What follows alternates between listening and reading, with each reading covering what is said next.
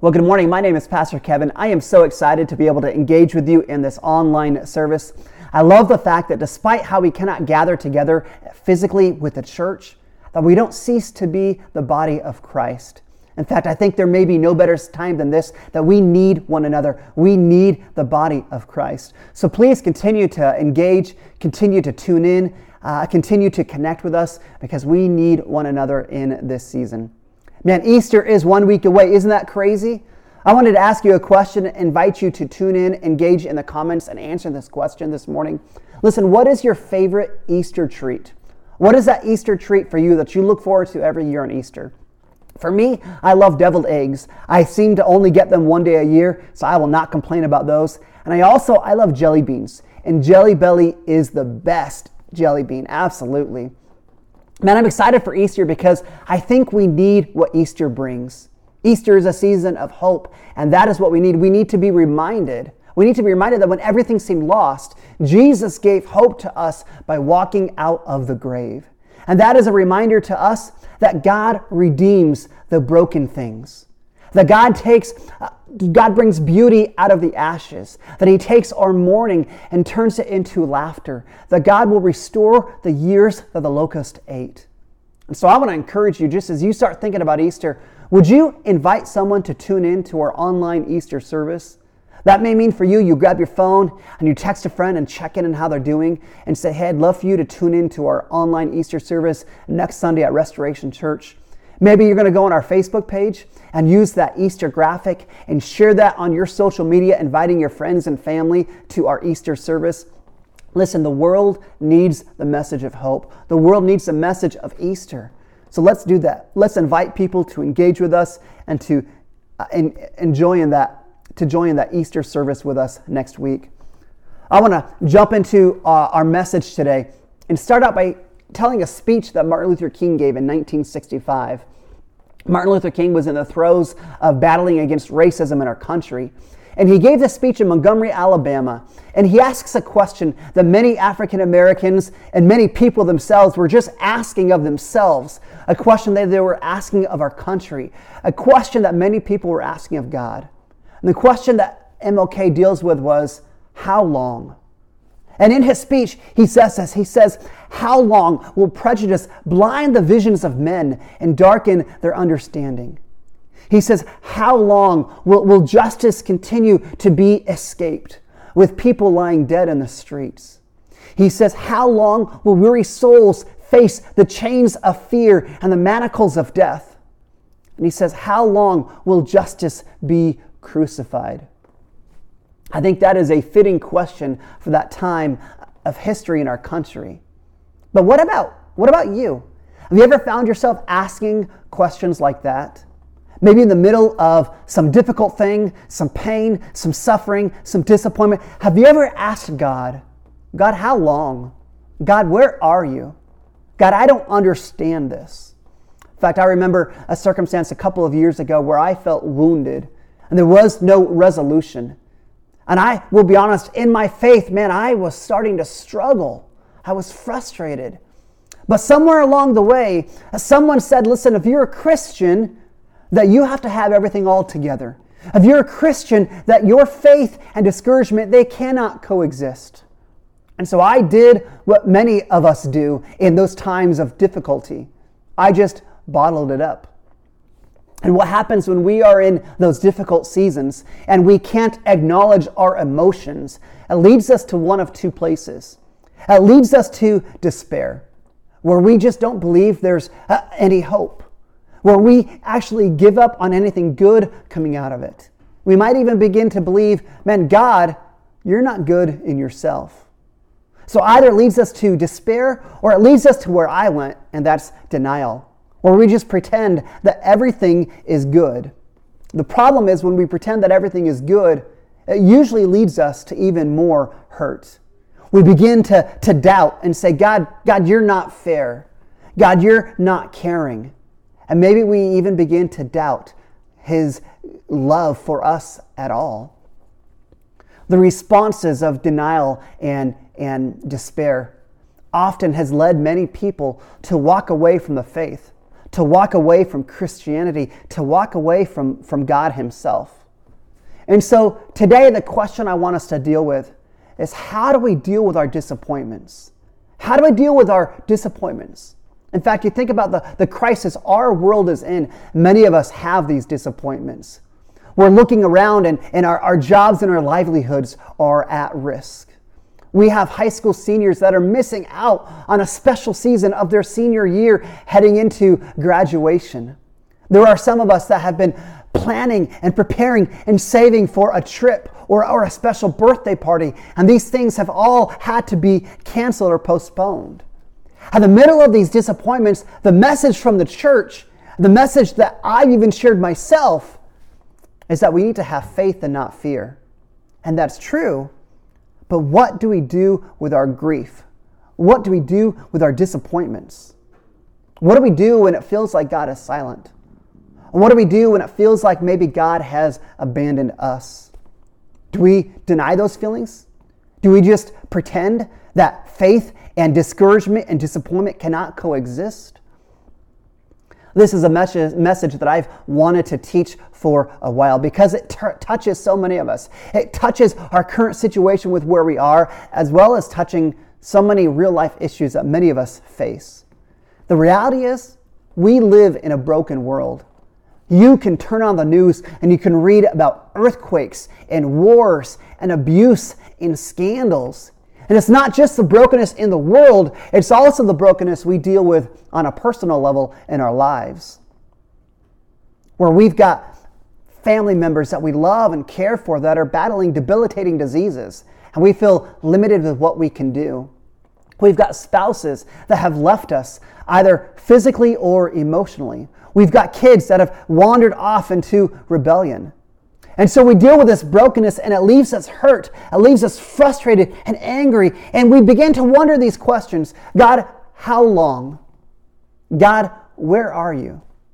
God, if you are good, then why am I still hurting? Listen, how many of you have ever felt this way as you've gone through life and lived out your faith? But here's the good news. Scripture teaches us that we don't have to despair. We don't have to deny these feelings.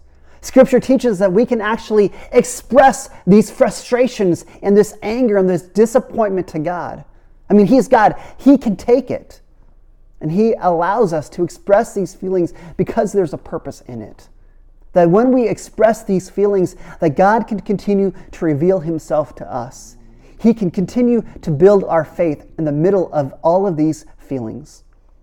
So if you have a Bible this morning, I want to invite you to open to Psalm chapter 13. And we're going to learn what it means for us to lament. Lament simply means that we express our deep pain and sorrow to God.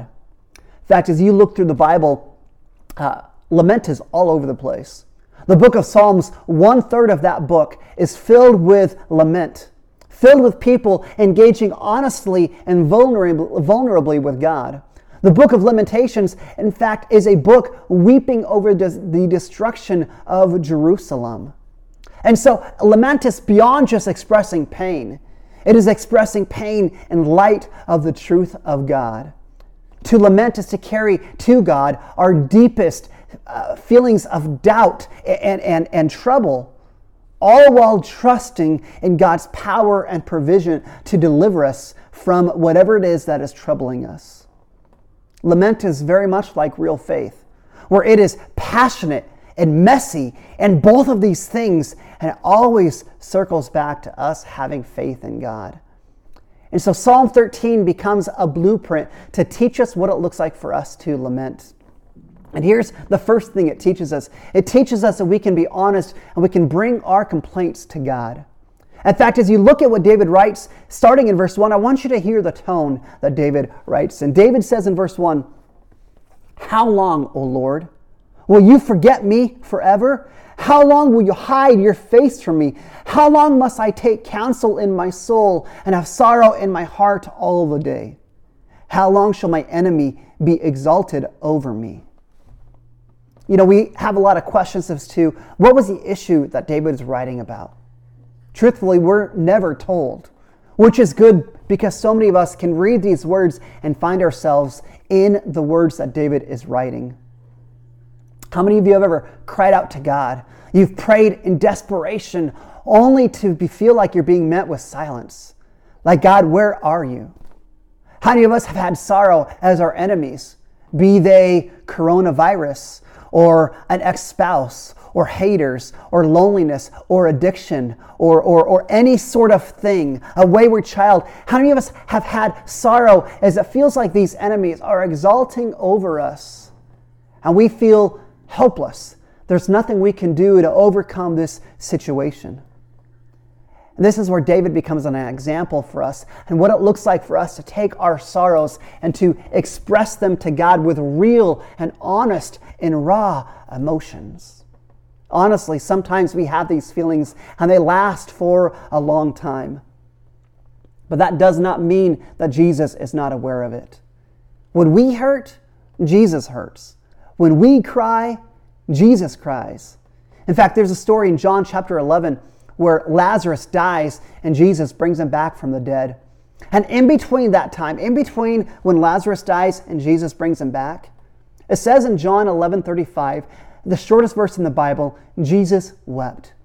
And the question I have when I read that, if Jesus knew that he was going to raise Lazarus and bring him back to life, then why did he cry?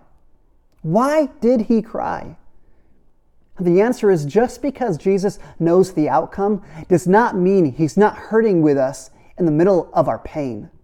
And that is good news for us to know that when we are suffering and struggling and anger and we're feeling this pain, Jesus is feeling it with us. That when we hurt, he hurts. When we cry, he cries. The psalm continues, and David teaches us that to lament means that we can make our petitions known to God. Here's what he says in verse 3. David says, "Consider and answer me, O Lord my God. Lift up my eyes, lest I sleep the sleep of death. Lest my enemies say, I have prevailed over him. Lest my foes rejoice because I am shaken." David is asking, he's saying, God, put your attention on me. Consider me. Answer me, God.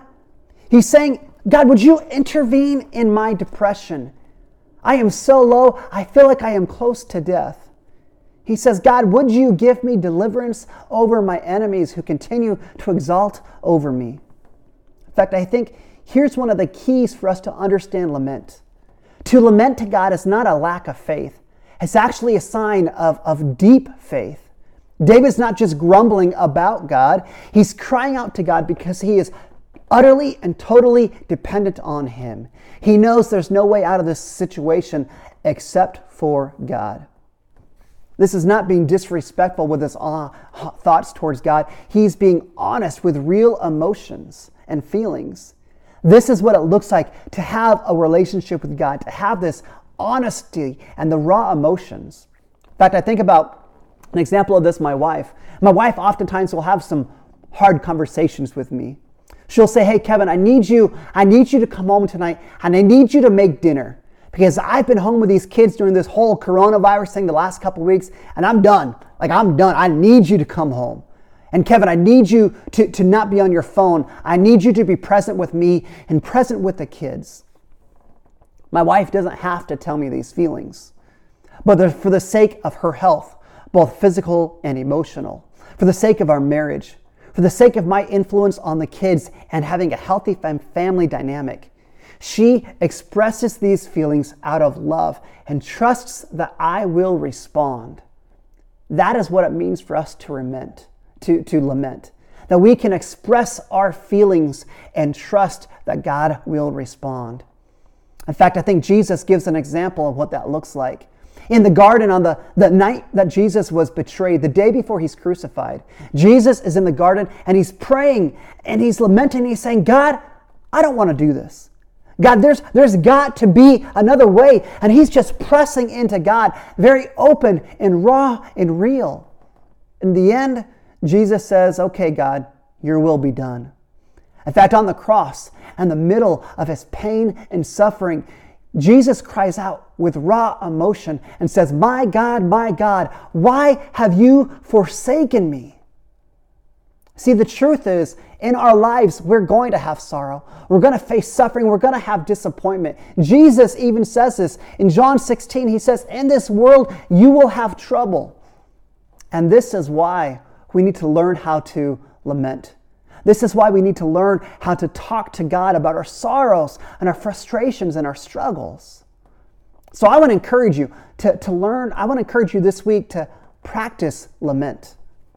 Maybe you begin to think about how the coronavirus has affected you. Maybe you begin to think about just some personal things you're struggling through, some things going on in life. I want you to practice to lament. You say, well, I don't know how to do that. Let me ask you this. What is breaking your heart right now? What is the reality of your life, the reality in our world that is too much for you to bear on your own? What is causing you pain? What is that thing in your heart that you want to ignore and deny and push down? Listen, simply to lament is to acknowledge those things to God with real and raw emotion. Would you do that this week? Some people say, well, how do I do this? If that's what I do, how do I do that? There's different ways to do that. Some people find poetry to be a great way to lament towards God. If you're able to do that, praise God for that. Some people like to go on a walk and talk out loud to God and express that lament. My encouragement to you, if you're going to do that, put in some headphones because you look less like a crazy person with headphones in your ear. For me, the best way I found that I can lament is when I journal, either in a notebook or maybe in the notes app on my phone. I find that it can just be between me and God. And it can be intense. My journals can be intense, but the reality is I live in a broken world. And I've got this brokenness in my own heart. And so that brokenness, it pushes me to the only hope that I have, and that's God. And it pushes me to be raw and honest with my feelings and express those to Him. But you know what the best and surprising part about Psalm 13 and about David is? Somehow in Psalm 13, David finds himself in a position of praise. We begin to wonder, well, how does that happen? How does he do that? Because in the middle of his pain, the middle of him feeling abandoned, he chooses to remember about God, the truth about God, and to trust in Him. There's three things that he gives us that he chooses to remember. The first one, he chooses to remember that God's love is a never-changing love. I mean, he says in verse 5, he says, I have trusted in your steadfast love. And let me geek out here just for a minute. That word steadfast in your Bible comes from the Hebrew word, which is hesed, which is pointing back to God's covenant with Israel and God's covenant with David. In that covenant, God says that His love and His faithfulness is not based on how faithful Israel is to God. That love and that faithfulness is not based on how faithful David is to Him. It's not based on how faithful you and I are to God.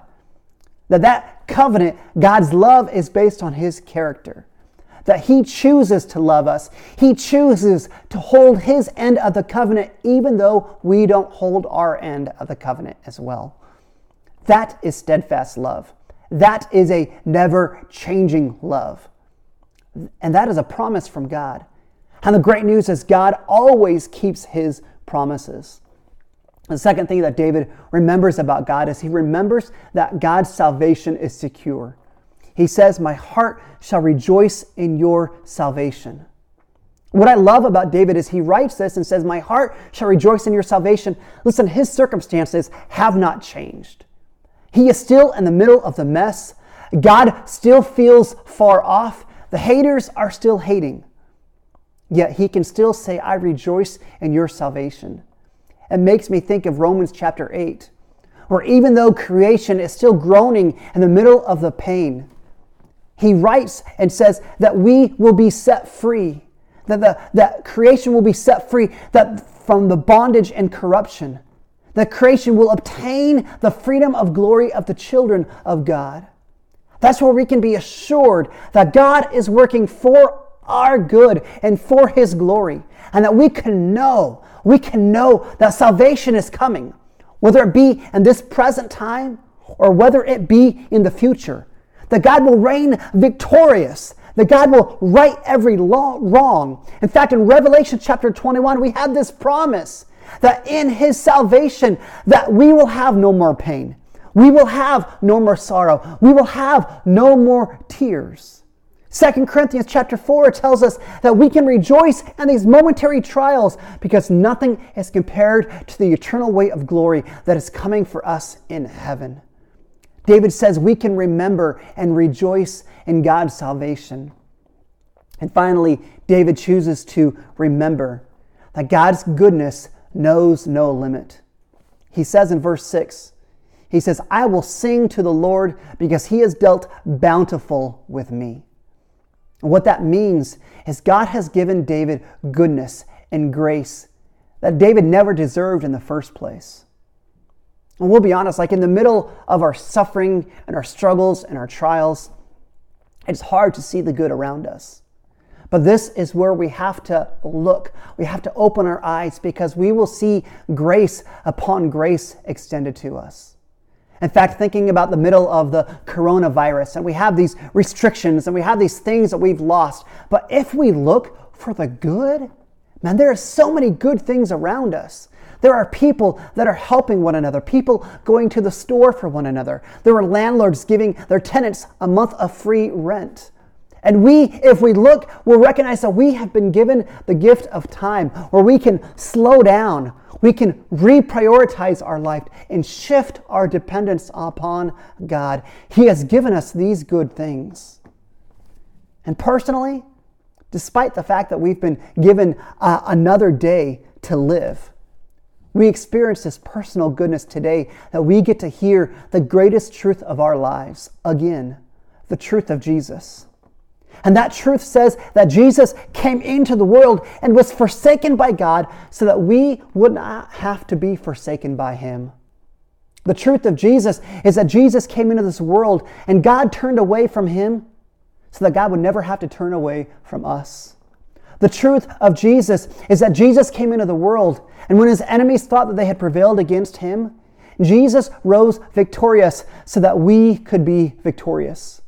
The truth of Jesus is that Jesus came into this world and he died in our place so that we could be counted dead towards sin. The truth of Jesus is that Jesus did not stay dead, but he rose so that we could be raised again to new life. Man, I love this. Jesus may not change our circumstance. And this is where when we lament, when we express that sorrow and that pain and that frustration to God, we can still sing. We can still praise God in the middle of the storms. I think back to Martin Luther King's speech when he asked that question, how long? See, the cool thing about that speech is Martin Luther King, he answers that question in that speech. He says, how long?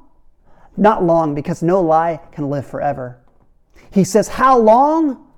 Not long, because we still reap what we sow. He says, how long? Not long. And then he quotes this hymn of the Battle Hymn of the Republic.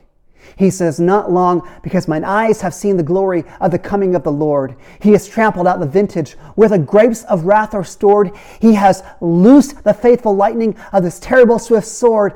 He says, how long? Not long, because his truth is marching on. And I'd say to us, in the middle of our suffering, in the middle of our disappointments and our frustration, we ask that question and say, God, how long? And I'd answer you this morning and say, not long, because his truth is marching on. We ask that question, God, how long will we suffer?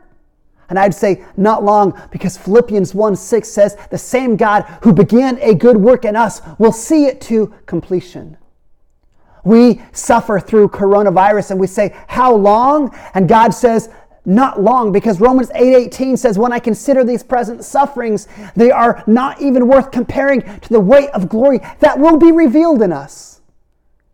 We suffer and we say, God, how long?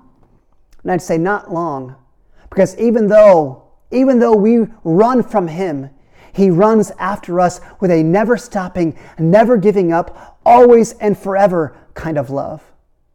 We say, how long?